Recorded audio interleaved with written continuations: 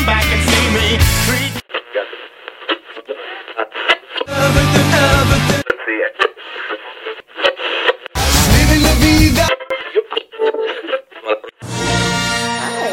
Hi, welcome back to Adolescence After Alderaan. I'm Caroline Guthrie. I'm Meg Fariello. We are back from our unexpected hiatus. I guess maybe we had a season break. Yeah, we're in the middle of a trilogy. We're just like, hey. We left on a mid-season cliffhanger. No. I mean, I'm not going to guarantee that we're back in, like, a stable way. Who knows? But we're back. We came back. You know, like, we've said it before, like, we're always coming back. We're always coming back, yeah. You know, like, we're busy, there's a lot of pressure on, but we're always coming back. This is a lot of fun. We'll pop we in. have a lot of joy, and we hope that you enjoy hearing from us. Yeah, so. Even though we're not consistent. Not at all. But, you know, eventually, every now and then, here we are. Yeah, so. we're here. This is not the continuation of the Young Jedi Knights books we were reading. We'll do anything to not finish that. Yeah. No, this is not that.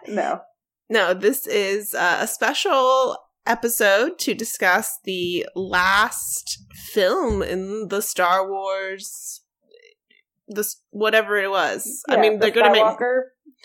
The Skywalker saga? Yeah. The Star Wars saga. The conclusion of the Star Wars saga. The numbered Star Wars movies that started in 1977 and ended in 2019. Yeah.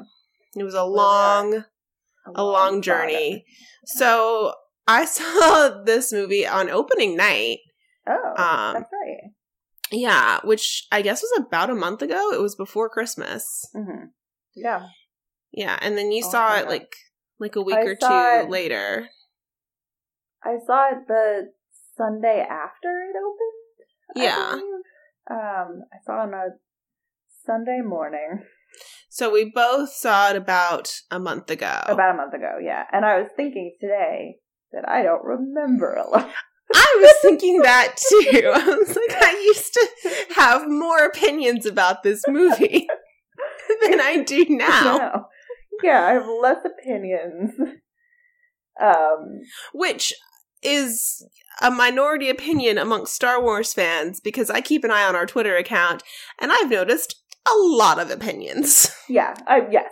I think in general, the fandom has a lot of opinions. A lot of strongly held opinions. As I've gotten older, I have less opinions, and those opinions are less strong. Yeah. I feel like, I don't remember which one it was, but in one of his specials, Patton Oswalt has a joke about that. That, like, he's like, now that I'm older, like, I don't hate any music. Like, there's music I don't like. Right. But I don't hate any of it. Right. And I'm kind of like that. I mean, there's things I could hate, like, while I was watching them. Right. But there's very few things that I, like, carry around my anger for. Yeah. There's a few things, but not that. Not that many. Yeah. And this movie did not make the cut. It's not, it did not rise to the level of Kevin Costner Robin Hood, which is one of the things that I actively carry around hatred for. Yeah, that makes sense. How dare they? How dare they? But also, Christian Slater. I mean, yes. Yeah. And Alan Rickman has a crazy performance. I mean, there's a lot to enjoy in Alan Rickman's performance, and I feel like that is what people usually offer as their defense of the movie, because there's no defending Kevin Costner's performance. No, certainly not. And there's really no defending the way they, like, reconfigure the story. No, and there's really no defending Christian Slater either. I just love No, there's no defending Christian Slater, even though he's adorable. And there's no defending, like, the fact that there's a witch. Yeah. I also like, this is a tangent we're going down. I also, like, watched, that movie was, like, on Netflix, and I had it on, like, in the background while I was doing stuff, like, not that long ago, like, maybe 4 years ago. And I don't remember anything about it. That movie does not stick in my head. Okay.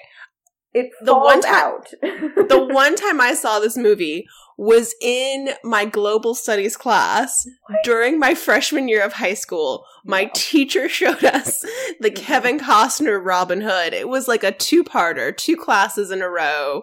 We watched like parts 1 and 2. It would have to be 3 classes because that's I'm sure she cut some stuff out of it.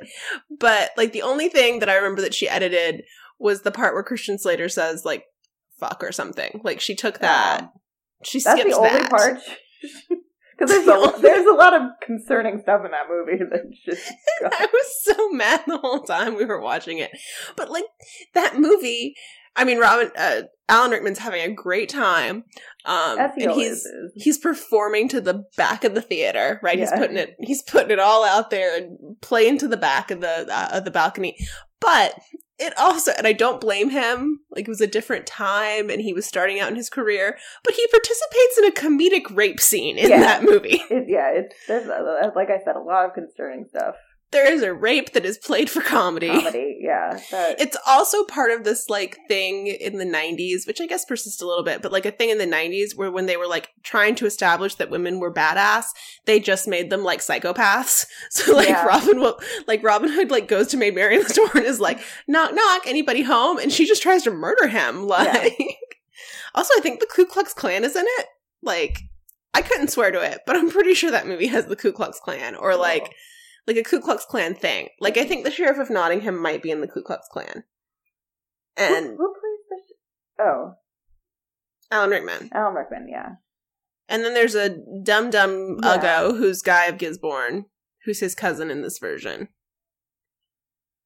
Who plays Guy of Gisborne? That's not someone I know. This movie just, does not stay with me.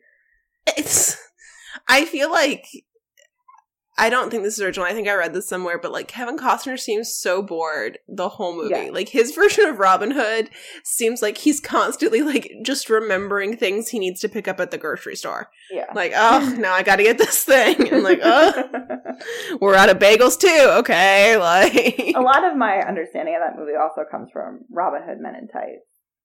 I think it is foundational to Robin Hood Men in Tights, which may be why that's one of my least favorite Mel Brooks movies. Yeah. It's that and I mean, it's all the Robin Hoods, but that one is a big...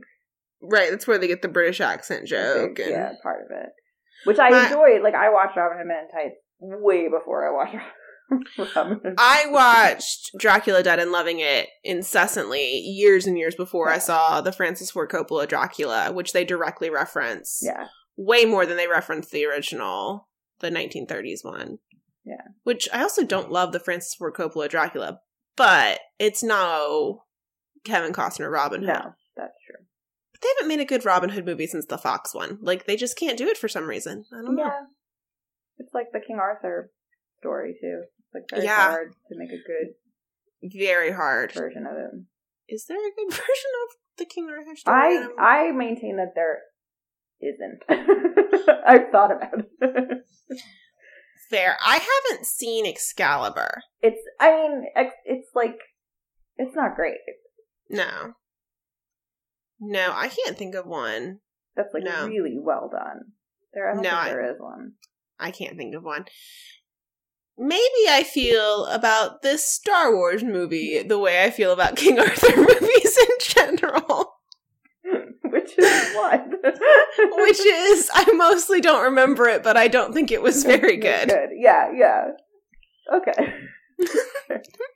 Okay. Fair. So, this movie, I mean, okay, I don't even know how we want to, like, handle this. So, we're going to assume that everyone saw the movie, right? Like, spoiler alert. Spoiler alerto. I enjoyed the movie reasonably well in theaters, even though I got real mad at it because they did the Rey Palpatine thing. I'm a big thumbs down on the Rey Palpatine thing. Sure. Like, I hate that. I hate that choice. That's so stupid. Yeah. That's like if in Return of the Jedi, they had been like, oh no, Darth Vader's not your father. Owen was your biological father. Like, there's like a completely different thing for no reason. Right. So like, I don't like that. And I hated Rey in the movie.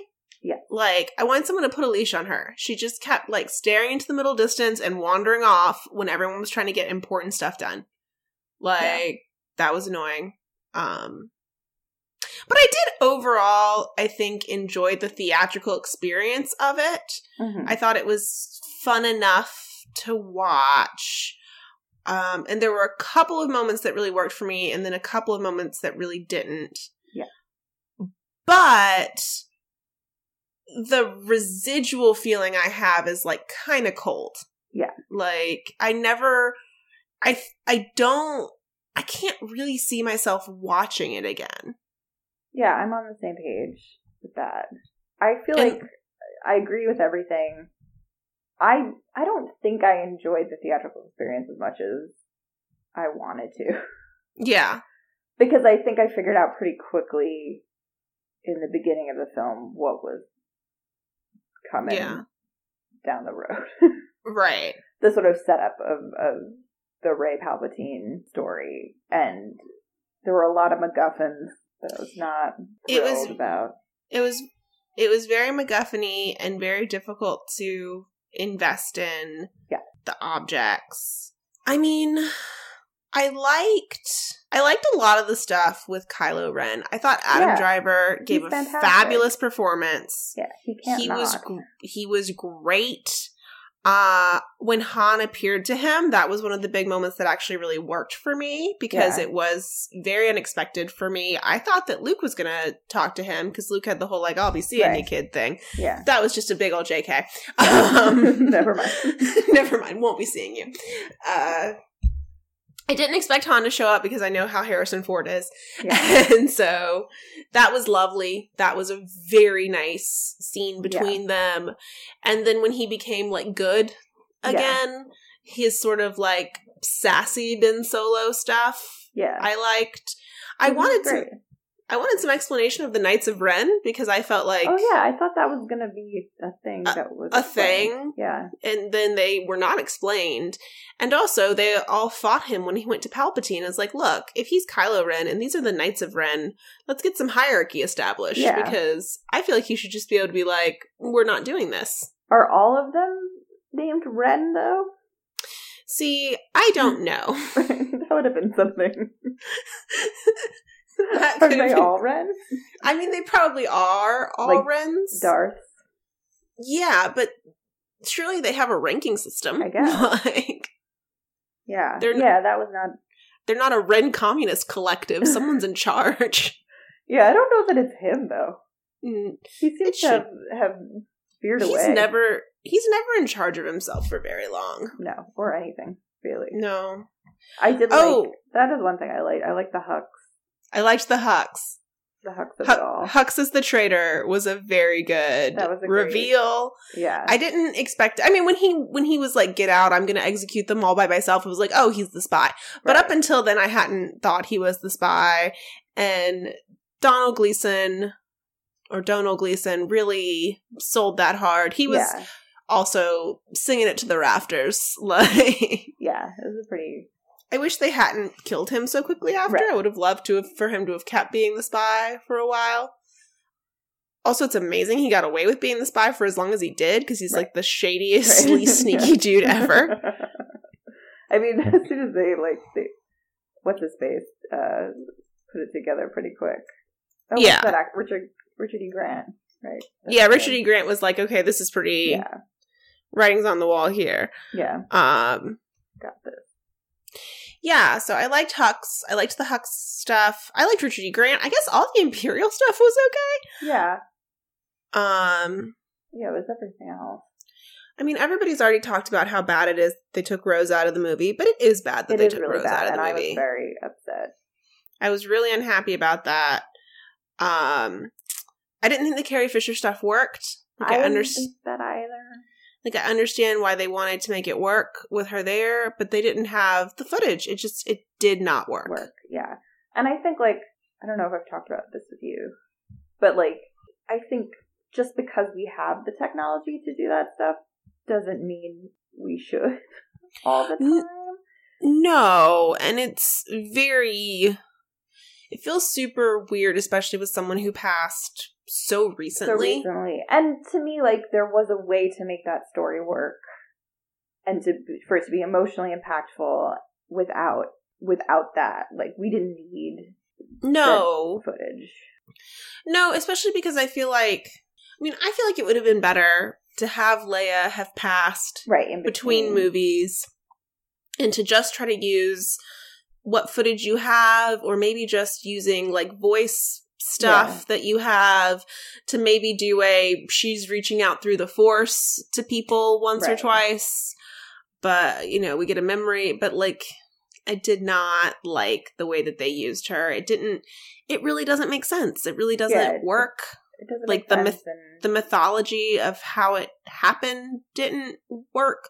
Like, I didn't even understand like why she within the logic of the movie died. Like, she used the Force to like talk to Ben for a second. Right. It was there was a lot of that, I think.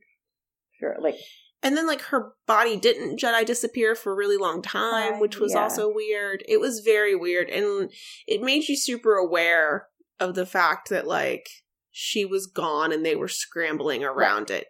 Like the Fast and Furious movie that Paul Walker died during the production of, like that was like the masterclass in how to deal with it, or how to do this. And I think they're trying to like do something sort of similar, but it just didn't work. And like, I love Carrie Fisher.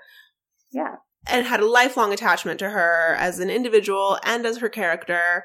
And I'm sure Paul Walker was a lovely, lovely man, but I didn't have a big investment in him as a public figure. But like, when we watched Fast and Furious 7, I sobbed. I was a wreck.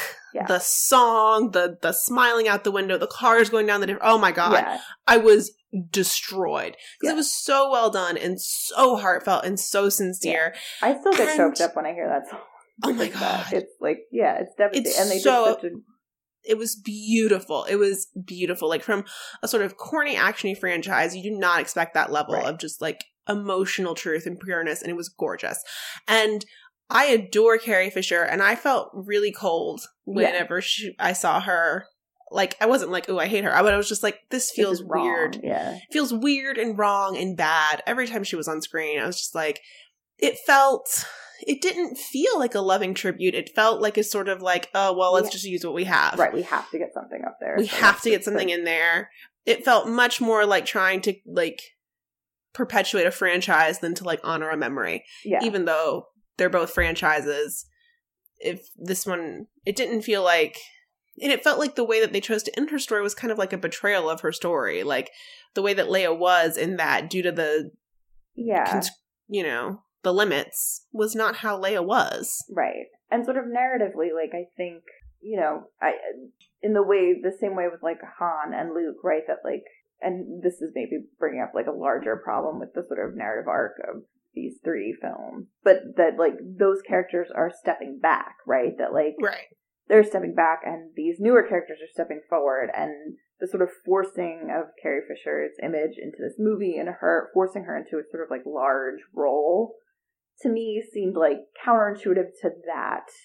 Yeah. And narratively, like, she passed away. Like, I think it would have been okay to do something where she, as, like, obviously her character sort of, like, haunts this entire franchise as, like, Luke and Han's character, but I didn't see the reason to have her there. No. Like, training Rey, like, that didn't make sense to me. No. None of it really made any sense at all. Like, anything with all the stuff with Carrie Fisher was just kind of yikes. And then they have that, like, weird flashback where it's like the reason Leia didn't train in the Force was because she thought if she trained in the Force, like, it would lead to the death of her son, but, like, it still did. And, like, it was all really confusing. Yeah. I mean, at the heart of this, I think both of our criticism of this movie is the same criticism that we have for the worst expanded universe stories. Yes. It was the most like the expanded universe of any Star Wars movie. Yeah. We've just got, like, people zipping all over the galaxy looking for objects. Right. Like, there's bouncing around. A fleet of giant super weapons that kind of comes out of nowhere. Right. The Emperor's trying to possess somebody. There's a lot. The Emperor has a sexual life. The Emperor has a sexual life. I still don't approve of. Have 8 million questions about that. Yeah. Like, and the sort of like biggest criticism I have is, which like goes into the sort of like skipping over of Last Jedi as like a movie at all, is that idea of like there are only like 5 people in the galaxy who are important. Right. And we're gonna bump into all of them. We're gonna bump into all of them, and they're all related, and like that's it, right? Yeah. Which is like so against what, and like I know there's a lot of conflict. Like I think critically overall, obviously, The Last Jedi I think was more well received. Yes. But there's a lot of like criticism of Last Jedi, and I don't necessarily think it's a perfect film, but like I enjoy Last Jedi in a way that I did not enjoy Rise of Skywalker. And part of the reason I enjoy Last Jedi is like it's honoring the sort of spirit of Star Wars, but also trying, whether it succeeds or not, to do something different. Yes. Right? To sort of criticize the character. I mean, the way in which like Luke is portrayed, right, is sort of like very critical of this character. Rian Johnson does, I think does a pretty good job of like playing with the humor of Star Wars and like poking fun at it through like its own tropes, right? But like the most powerful thing I think about The Last Jedi is the ending, right? Where it sort of suggests that like Rey isn't the like savior of the galaxy, right? That there are other children, other characters who can possess the Force, right? That this is not just on one person's, you know, fated shoulders, right? That like, yeah, and like that's the last scene, or at least to me, my interpretation of the last scene in The Last Jedi is like that, right? Yeah. But this film, Rise of Skywalker, just like, you know, in the same way that it sort of like completely ignores the character of Rose, right? It ignores like all of that, which would be fine if Last Jedi wasn't a movie. Like if it was Force Awakens and then Rise of Skywalker, sure, there's not that much. Actually, that would work. Catching up on. No, that would work. It would just work. Yeah. I mean, you could just say, like, oh, yeah, Rey goes to the island with Luke there, and, like, Luke died the next week, and so then she left. She held out the lightsaber to Luke. And Luke was like, dead. No. No, thank you. He dropped dead, so she went back to Leia, and then you get the Rise of Skywalker. So there's no...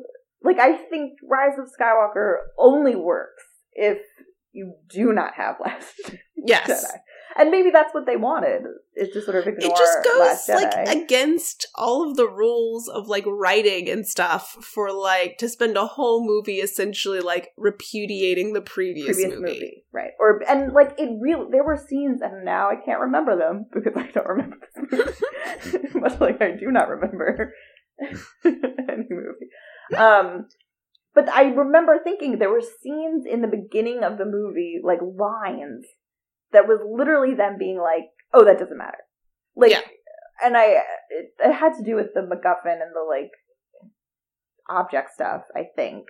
Right. But there were literal scenes that like, the way it was written, you could tell that was just them being like, oh, forget that. Yeah, don't worry about that. Don't worry about that. That was that movie. We're not dealing with this. Yeah, we're not doing that. And so, like, that was really frustrating. As just, like, thinking of this as, like, a trilogy, or even just, like, you know, as 9 movies laid out, right? You know, a lot of which are imperfect. But, like... More are imperfect than not. Not at this point, that is true. If that's what you were going to do, then why even pretend that it was going to be anything? What blows my mind the most, honestly, is that Disney was like, okay, we've bought Star Wars, let's go. Yeah. J.J. Abrams, kick us off, Rian Johnson, your turn. Right. J.J. Abrams, back to you. Yeah. And it was just like, write whatever movie you feel like writing. Like, there was no plan. Right. There was no, like, arc. There was no Kevin Feige figure. Like, shouldn't there be someone who's like, yes, you person we hire, you write it, you put your stamp on it, but, like, here's what we've worked out, right? Like, here's where we want it to go. Here's what we're looking for. It seems like maybe so, I don't know if I sent you this article, but there was an article, I think it was AV Club, and it was, like, a treatment of, I forget his name, Colin.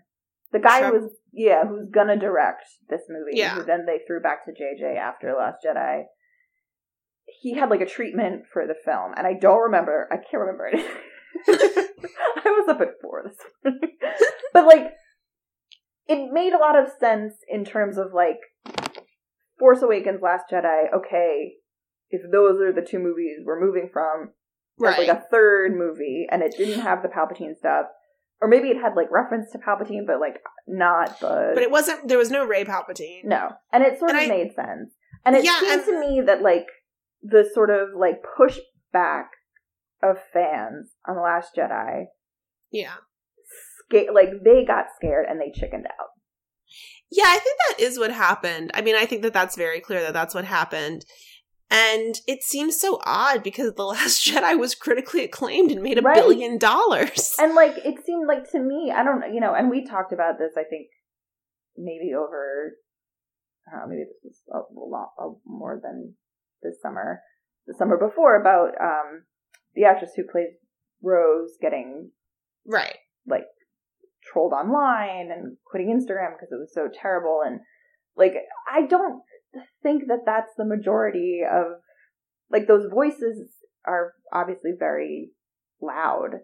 Yeah. But most people I talk to about Last Jedi enjoyed that movie. Like, you know, I've heard criticism of it on, like, other podcasts and stuff, but not, like, hatred. Like, you know, No, and, I mean, what was I thinking of there? Oh, yeah, like, lately, it's like movie studios are very afraid of, like, online criticism, but in, like, the weirdest ways. Right. So, like, the decision to improve the CGI on Cats and send, like, a patched version of Cats to the theater. It's done. We're done now. It's over. The movie is out, and, like, what are you doing? No one who said that no one who pointed out how bad the CGI looked on the first go round is going to have their minds changed or go see it again because the CGI is a little better now. Problem with that movie. That's not the issue here.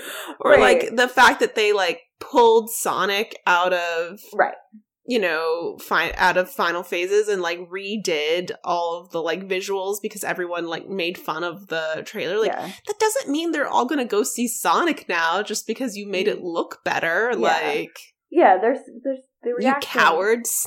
Seems very strange. And so I was thinking this is gonna get real nerdy. All right, let's do it. Real cultural studies nerdy. But I was thinking about it today, trying to think about what to say about these movies. And I was thinking about nostalgia. Mm-hmm. That's something I write about and think about a lot. And to me, like, Last Jedi, Force Awakens, they sort of fall into that, like, so there's this critic of nostalgia, Svetlana Boym, who talks about, like, restorative and reflexive nostalgia. And restorative nostalgia is the idea that, like, the past was a perfect place that, like, we want to go back to, right? And we want to, like, recreate. Right, like the thing that you long for truly existed right, and so, could be recreated. Right. Like if only, you know, if only people valued family more, if only people, you know, had family dinner. If I'm all thinking of all family based stuff because it ends up being a lot of that. But like this idea that like the past. If only we didn't have so many people from Ohio moving to our city. Like, if only we could, you know, we could change things back and it actually would be the same. It's the same, right? Or that it was that perfect thing to begin with, right? Yes. It was Main Street USA. Right. It was Leave It to Beaver. Like, that. Those are documentaries and we could have it back. Right. And then reflexive nostalgia is this idea that, like, nostalgia is a process, right? Where you're sort of, like, reflecting on the past, right? Where it's more critical engagement. Right.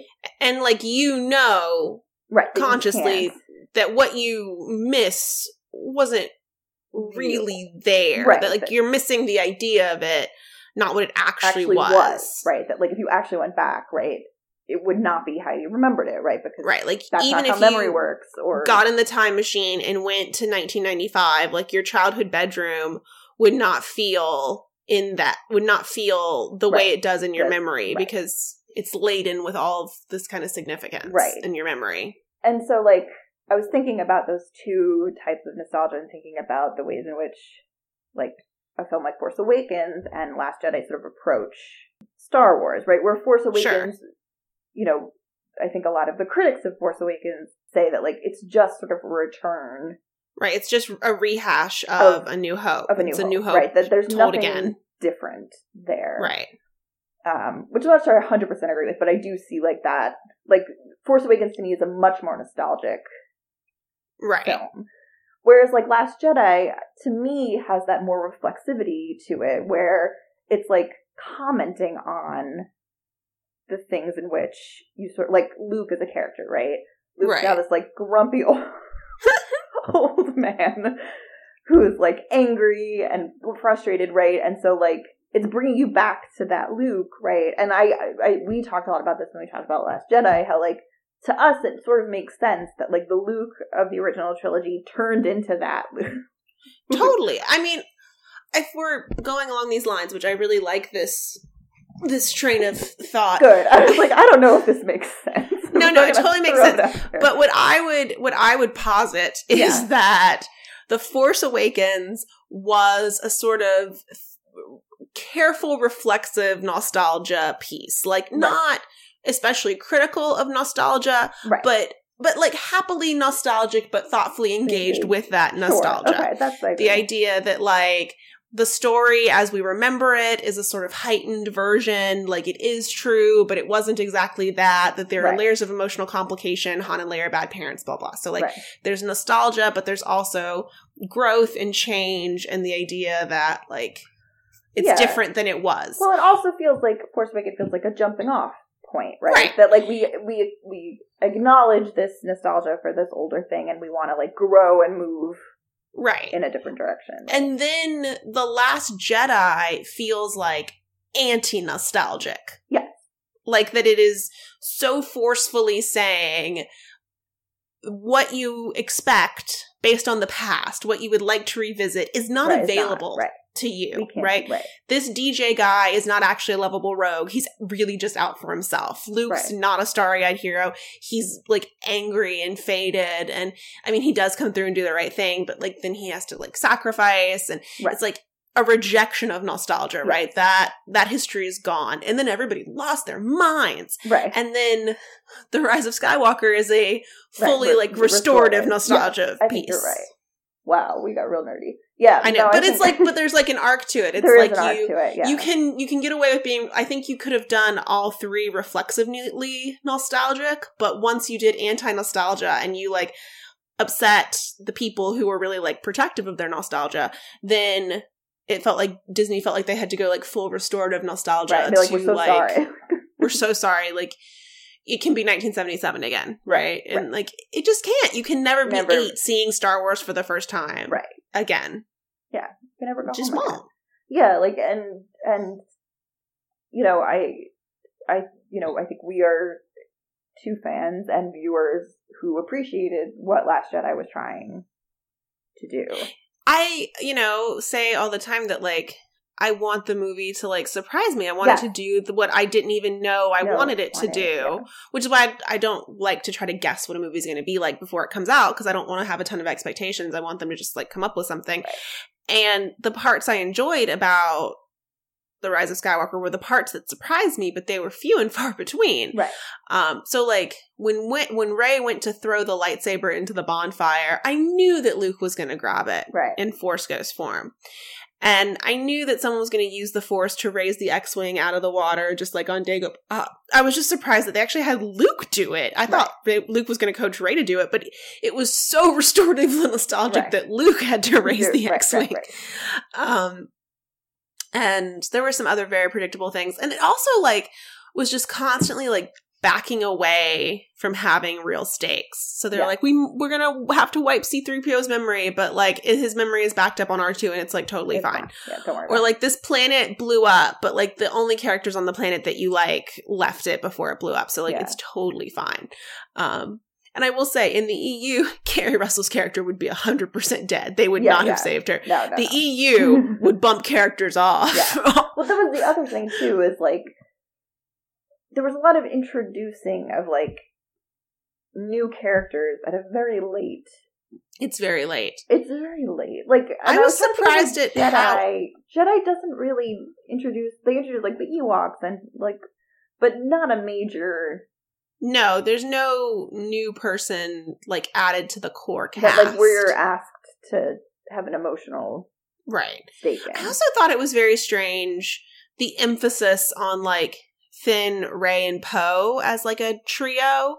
And I remember in the run-up to it, people even talked about them as, like, the trio in the same kind of way that, like, Han, Luke, and Leia were a trio. But, like, just because Han, Luke, and Leia were a core 3... doesn't mean that it has to be a core 3 in this new one. Yeah, and I do remember reading about, you know, people saying that, like, well, they're not spending enough time. Like, I want to see all 3 of them together. And I'm like, well, Luke, Leia, and Han don't spend, like, in the first movie, like, I mean, it's they're maybe really... not even half the movie. I mean, really, if you want to be technical, in all 3 of the original movies, Han, Luke, and Leia are almost never all together. Because in the first movie, get just Luke and everyone's scattered, and then Luke and Han are together, and then they rescue Leia. They're together for like a couple minutes, and even on the Death Star, they split up, and Han and Chewie go one way, and Luke and Leia go the other way. Yeah. They get together on the Millennium Falcon, and they go to the Yavin 4, but then Han leaves, Leia stays, Luke is in the X-Wing. They're together again at the end, Empire, right away, split off. The whole movie. Return of the Jedi, meet back up at the beginning, go to Endor, but then Luke is just... Then Leia wanders off, she comes back, and Luke's like, I'm gonna go up to the Death Star for the rest of the movie. Like, they're almost never together.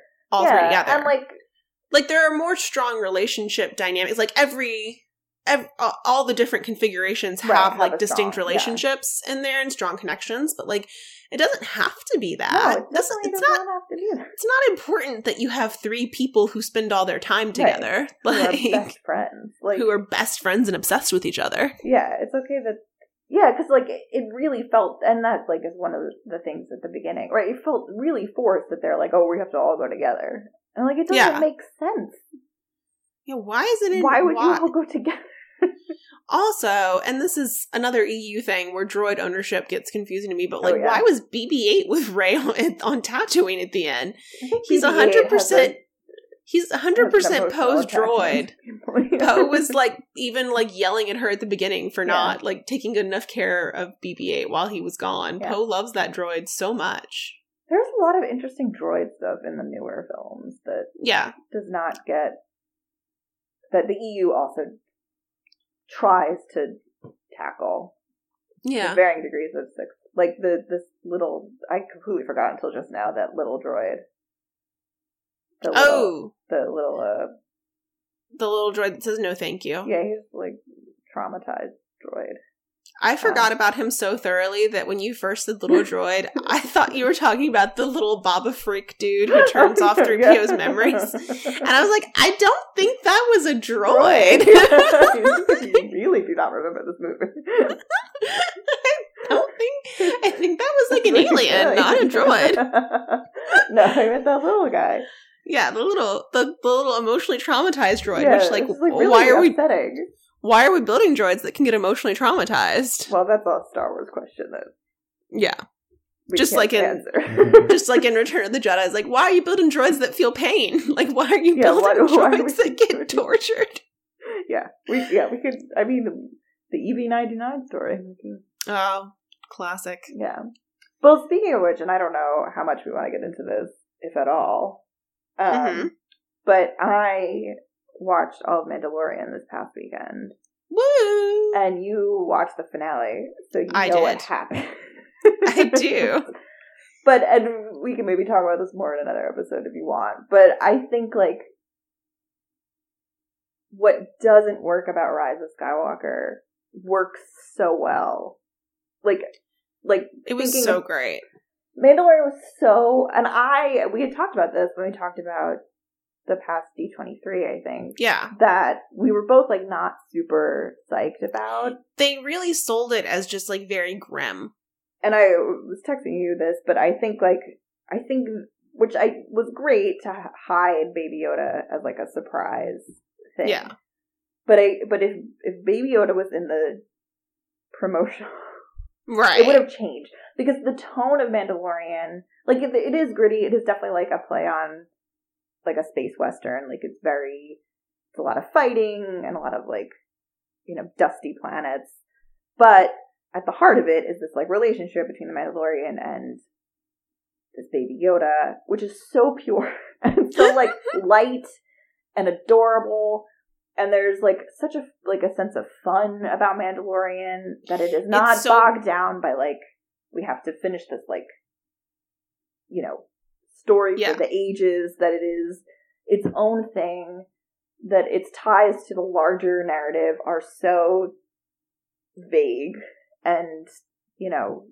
Yeah, like, they don't even really, like, talk about, or no one knows or understands the Force, like... Right, it is very, and to me it is the best of what, like, the part where Carl Weathers tells the baby to do magic hands. Yeah. Like...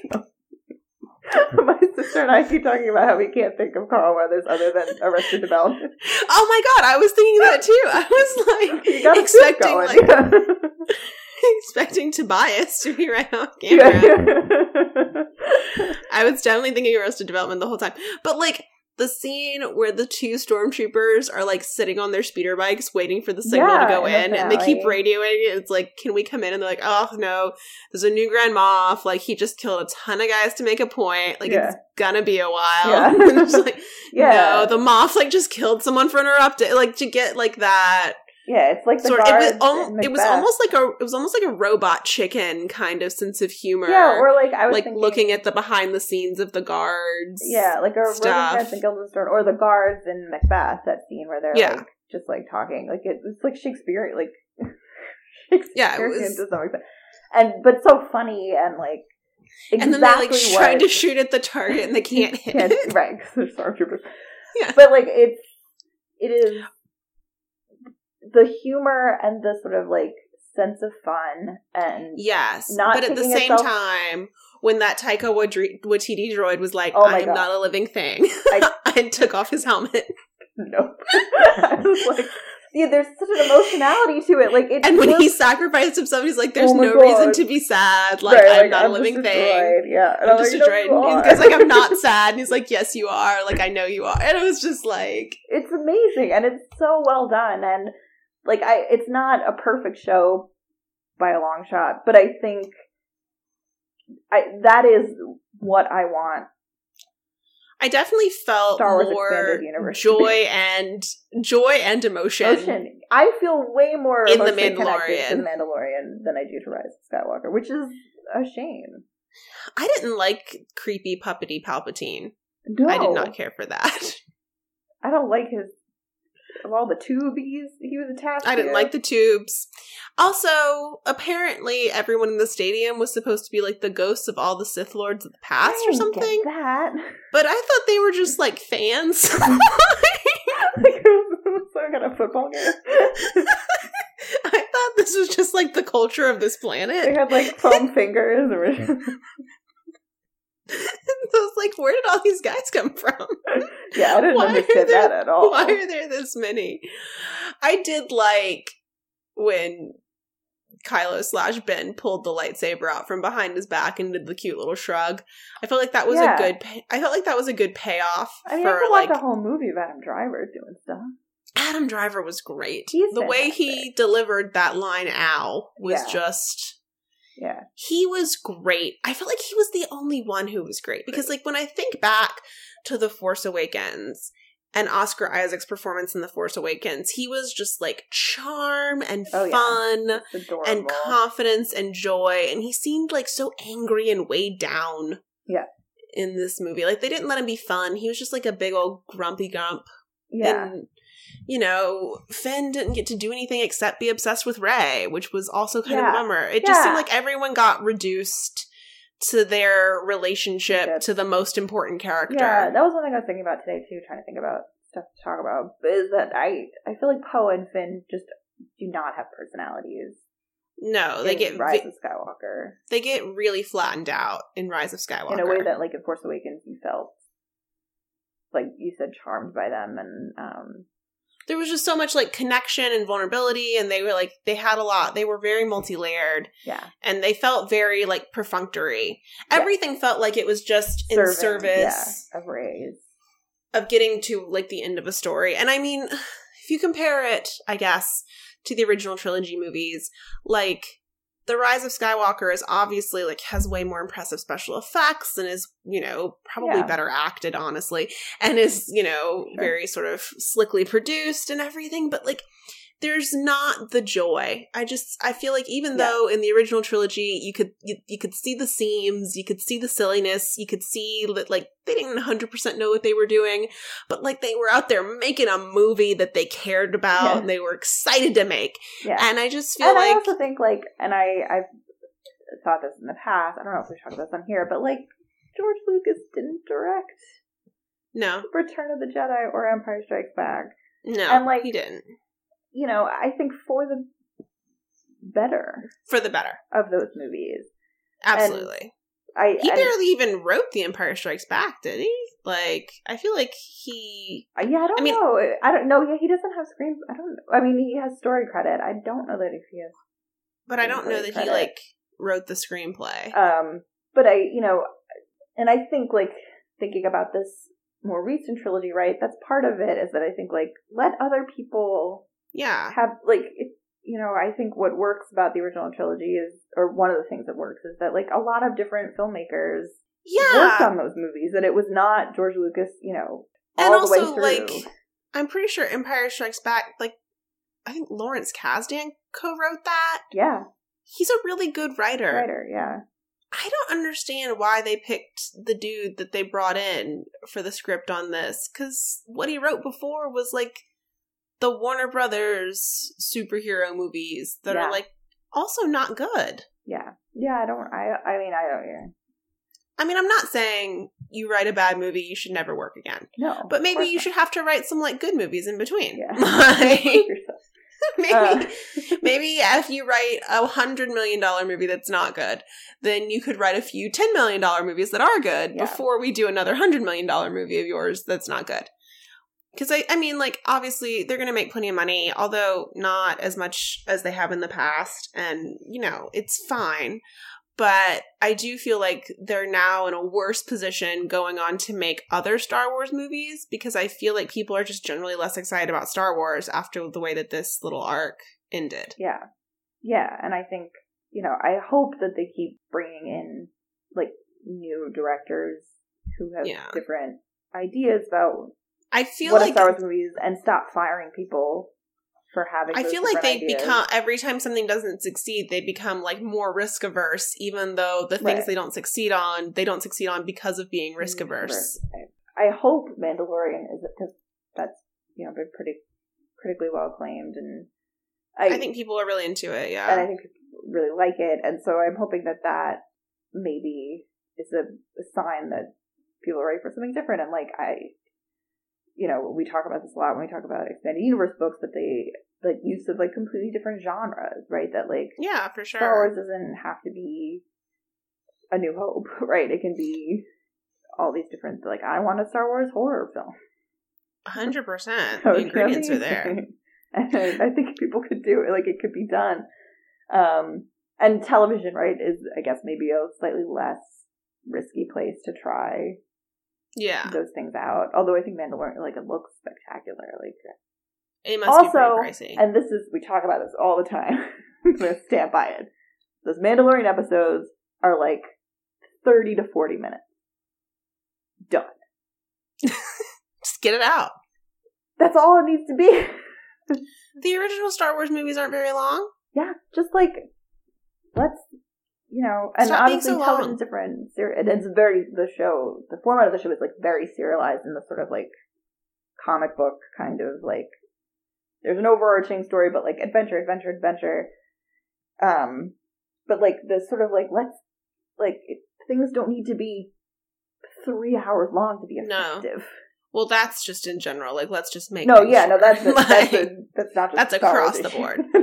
That is everywhere. Like, let's tighten it up. Yeah. Like, okay, so the Star Wars movies are done. Yeah. How do you rank them from your favorite to your least favorite of Star Wars movies? Of all 9 or also of all like 9? No, all 9. Just the 9. God. Like, my personal favorite are what I think are the best. Your personal favorite. Okay. What are you the most excited to pop in and watch? It's going to be 4, 5, 6, which I know is like... Me too. Yeah, okay. Me too. 4, 5, 6. In that order. In that order, yes. I like A New Hope the best. Me too. Empire Strikes Back next. And then Return of the Jedi third. Although, like, it's close. Like, there's not a huge gap of... No, for me, it's like a half step between 4 and 5. Yeah. And honestly, maybe just another little half step down to 6. I do enjoy Return of the Jedi a lot. When I was younger, like when I first it's fun. got into Star Wars, I think Jedi was the one I watched the most. I think I had A New Hope on VHS first and watched it the most. I like really vividly remember the little like making of the special edition mini documentary they put at the front of it on the VHS tape. Yeah, I had the special edition box set. Yeah. But yeah, so I think 4, 5, 6. 7. No, 8. Which one is that? The Last Jedi. Okay. 4, 5, 6, 8, 7. See, this is now where it's real tricky. See, for me, it's 4, 5, 6, 7, 8.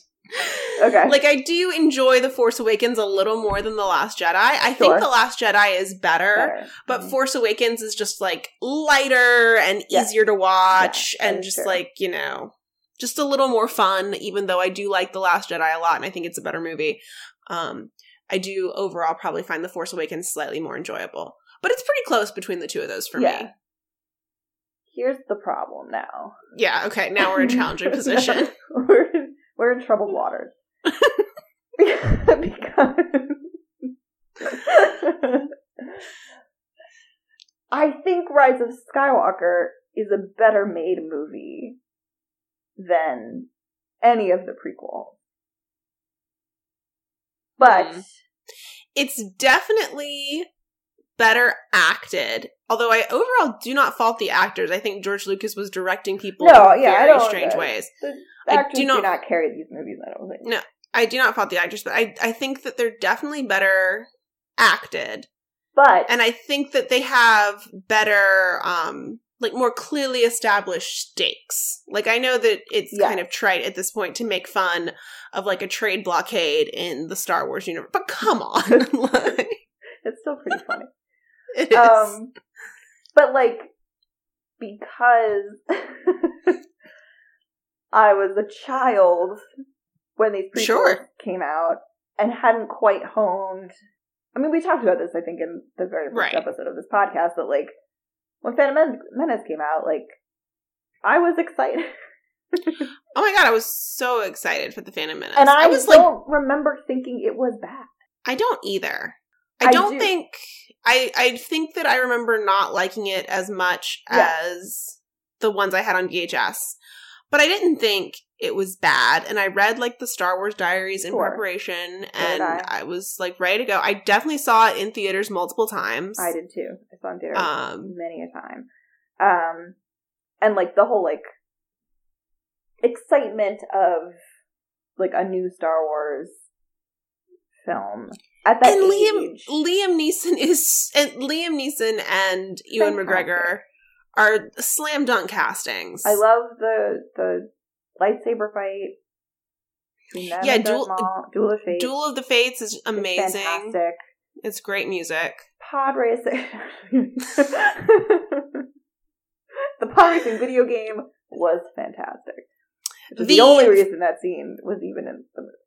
The Phantom Menace pinball machine was a delight. The sort of subsequent Phantom Menace things.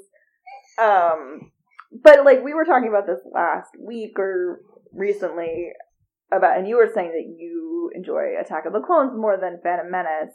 I do, yes. And I was thinking about it, and I think, like, in high school, I think I probably did watch Attack of the Clones more, rewatched it more than I rewatched Phantom Menace. I find it more watchable, and, like, it is a nonsense movie, but, I mean, like, like, The Phantom Menace makes way more sense. Attack of the Clones follows the logic of a dream. Like, I mean, it is Lynchian in its construction. But I am, like, generally amused by it. Ewan McGregor is very, like, confident in his role. He's great throughout all of them. He's really great. He's really carrying those movies. Natalie Portman's costumes are Amidala's costumes throughout all three of the prequels. Oh, absolutely. But I feel like I feel like they peak in Attack of the Clones. All the stuff on Naboo. Why don't we go back to Naboo? We go to Tatooine all the time. It makes no sense. Why is Naboo? We go to Tatooine and the Mandalorian. The trilogy ends back on. Tatooine is. It's a hellhole. That is how they describe it. It's the New York City. There's only one place in the world. It's New York City, but it's only the Port Authority bus station.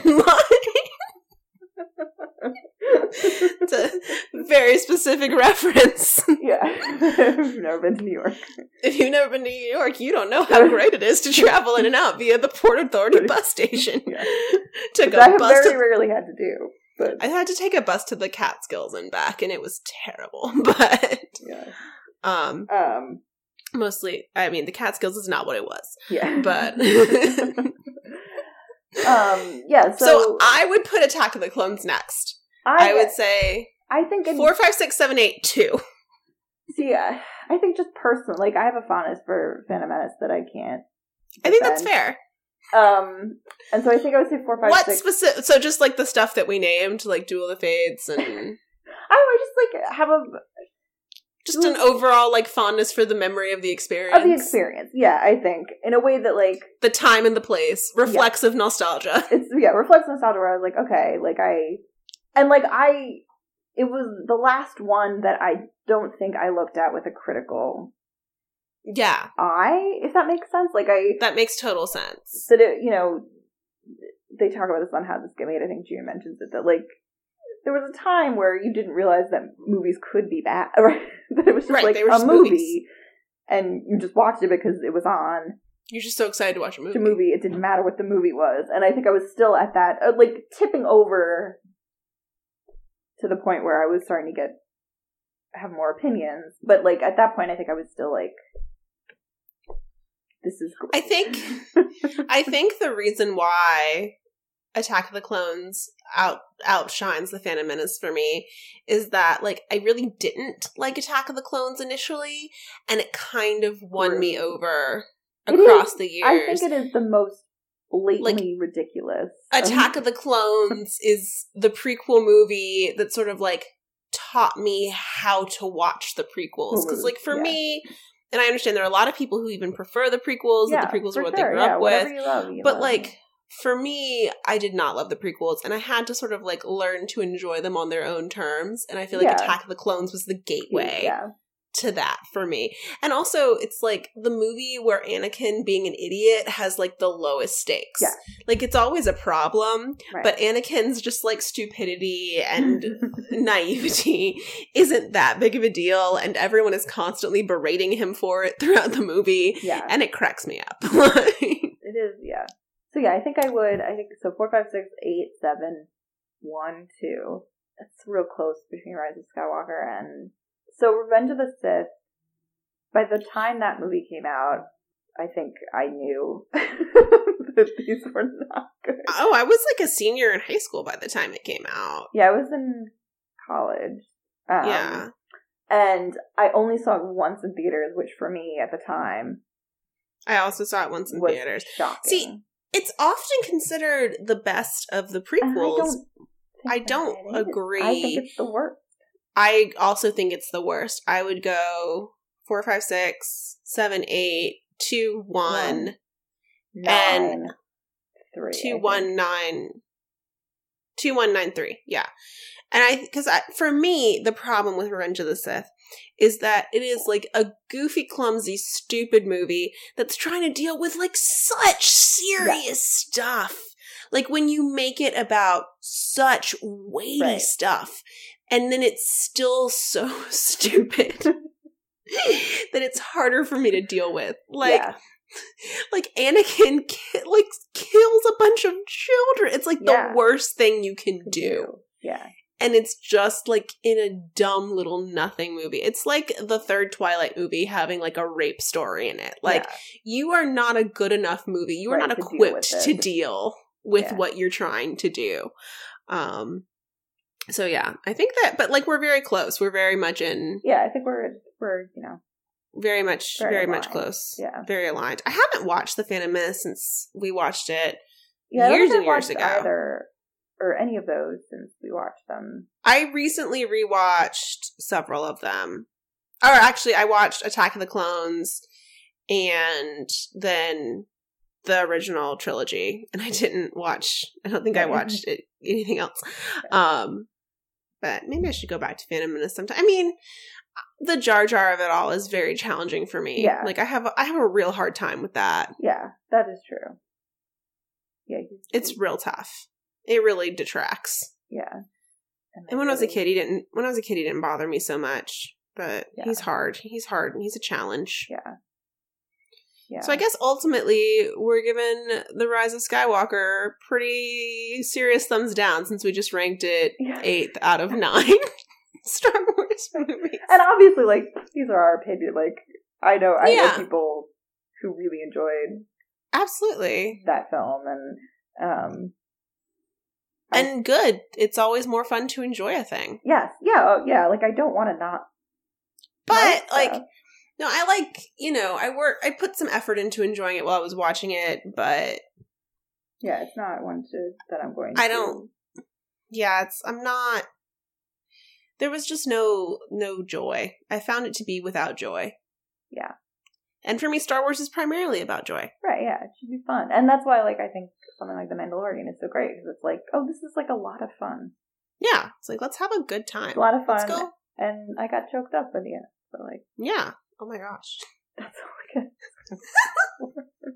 What else can you want? Also, it's so good. Taika Waititi direct all the things. Just put Taika Waititi in charge. Give Disney to Taika Waititi. I mean, it sounds like they might. They should, if they've got any sense. Just like give it all. There's talk of him doing a Star Wars film now. I want Taika Waititi to just be in charge of all media. Just like give it all. Give it to Taika Waititi. I believe in him. Oh yeah. All right. Well, we will be back soon with something very exciting. Well, we'll definitely be back soon with the Cloud City one because we read and recorded that episode months ago. It's just like been in the can. Yeah. It's just like been literally sitting in the can for like 8 weeks. You know how like if you have a thing to do, the longer you don't do it, the easier it is to not do it. Yeah, like it just hasn't been posted, but it totally will be. And then that gives us time to read. I don't know, something about Crystal Reef, Crisis in Crystal Reef, or something like that. Yeah.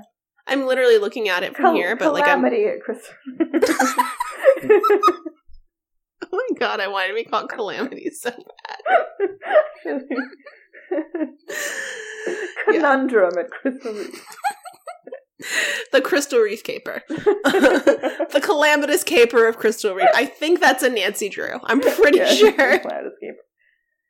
I'm trying to think of other... Yeah, something about Crystal Reef. There's a problem on Crystal Reef. And we're going to solve it. No, I don't think we will. I don't think we will. Also, I'm not 100% sure there is a problem, because these books...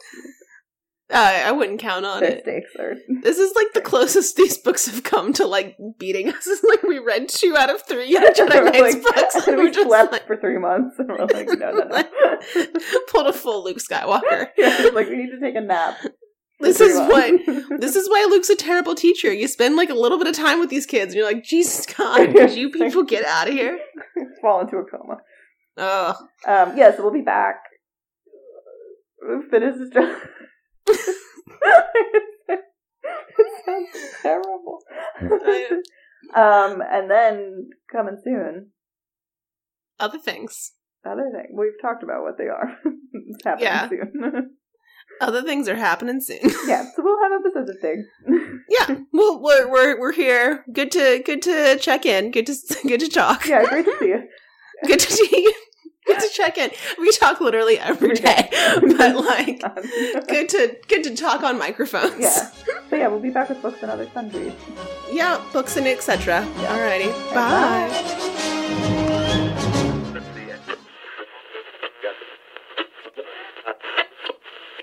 Thanks so much for listening to this episode. If you would like more information, please check out our website, adolescenceafteralderon.wordpress.com, for show notes and info about upcoming episodes.